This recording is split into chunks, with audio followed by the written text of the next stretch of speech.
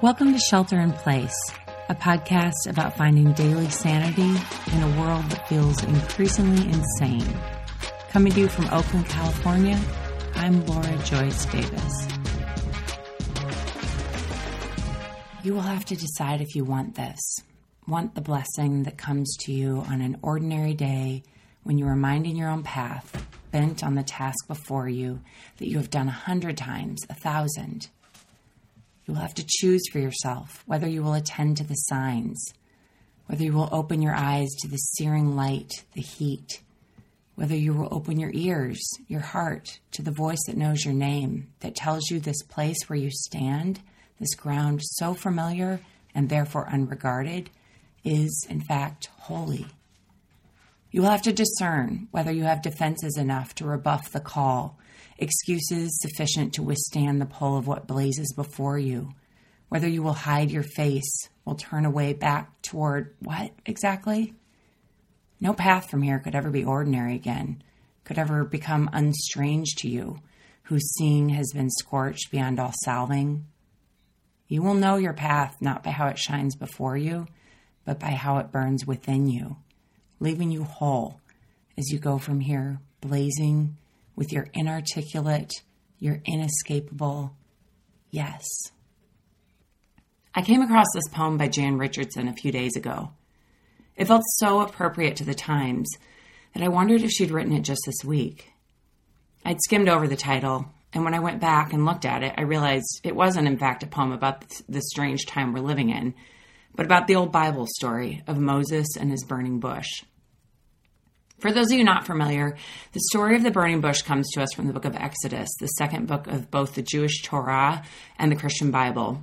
When I looked up the passage for myself, I realized that Moses was 80 years old when he encountered God in this burning bush, telling him to go to Egypt and set the Israelites free from slavery. Only today, reading this poem, does it strike me how hard that must have been for him. It had been 40 years since he'd moved away from Egypt. I bet he'd gotten pretty used to his way of living. He probably wasn't looking to uproot his entire life and take on a new project he hadn't gone looking for. Moses makes all kinds of excuses about why he's not fit for the job. He's no good at public speaking, and this new life is going to require a lot of that. He's got a record. He killed someone in Egypt, which is why he left in the first place. But in the end, he goes. Faced with a burning bush that talks, maybe he felt like he had no other choice. And eventually, after a bunch of truly awful plagues, it pays off. The slaves are set free. Good triumphs over evil, at least until the next big crisis. Maybe it's a stretch, but when I read that poem about Moses, I think about our country's healthcare professionals. Some of my closest friends here in Oakland are doctors and nurses. My husband and I both have doctors and nurses in our extended families. When we ask them about COVID-19, they say it's just a matter of time before they're exposed. Yesterday morning, I woke up to a text from my sister-in-law, Joyce, who is an infectious disease doc in Wisconsin. She was concerned that she'd been exposed and gotten the virus. Test results would come back within 24 hours, but in the meantime, we all waited anxiously. My parents and grandmother, who are in their 70s and 90s respectively, live with Joyce, my brother, and their kids. There was a lot of discussion in the family about what should be done, if my parents and grandmother should flee to Minnesota to live with my sister for a while. Even if Joyce's test results came back negative, my brother worried that if they didn't leave now, they wouldn't be able to. It's only a matter of time before a shelter-in-place mandate extends to the rest of the country, he said. If you go into the most specialties in medicine, you expect a certain amount of suffering, certainly long hours and night shifts.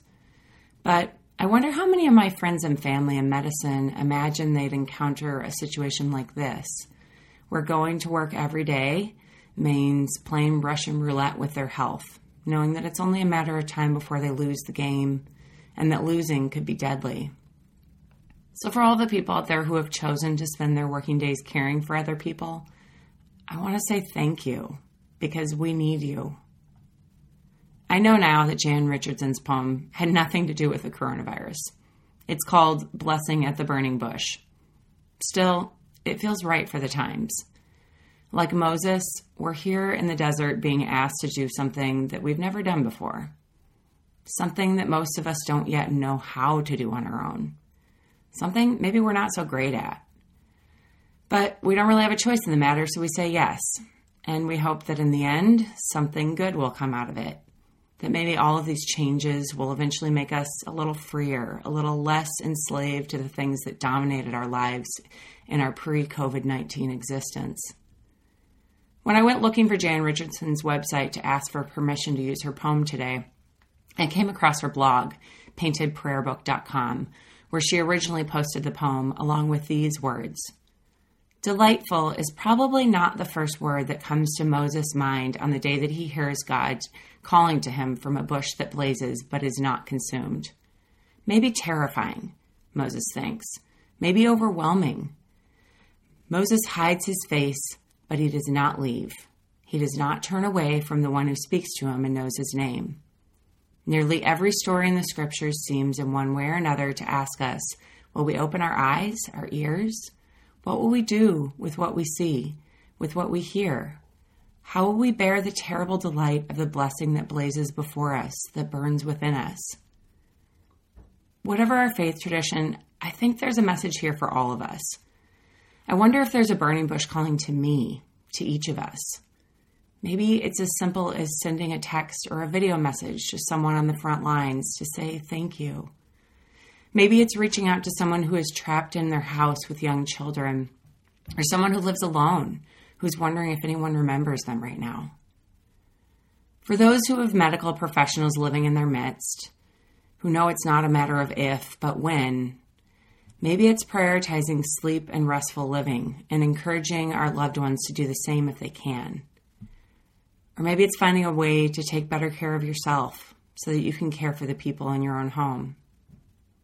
Last night, my sister-in-law sent a group text to the family to say that the test came back negative. We all sent celebration emojis and virtual cheers. I checked in with Joyce, who seemed to be in good spirits. Later, I called my mom to see how she, my dad, and my grandmother were doing. I said how grateful I was that Joyce was okay. And then, without thinking, my mom and I both said, so far. She said she wished I were with them too, that I weren't so far away. I wish that too. But then we talked about all of the ways that we've become more connected these past few days with friends and family all over the country. We reminded each other of people we love who might be glad to hear from us right now. Maybe when this is all over, we can look back at this time as the time when we finally got our priorities straight and became more integrated with the people we love. If you've enjoyed this episode, you can leave a review, share it with a friend, and subscribe to the show.